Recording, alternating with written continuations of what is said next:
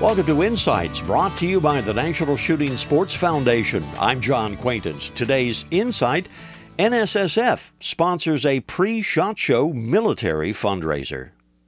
The National Shooting Sports Foundation has announced that it will host a pre-SHOT Show charity golf outing that'll be held January 14th and 15th, 2012 at the TPC Las Vegas. It will benefit Birdies for the Brave. Now, what's that? It's a national military outreach initiative proudly supported by the PGA Tour.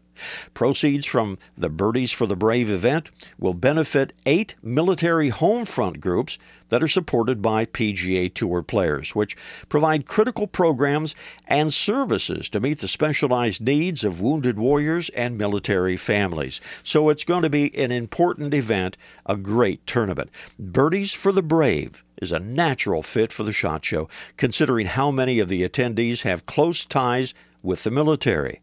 And it'll be a great opportunity for the industry to show its thanks and support for those who have sacrificed so much for the country.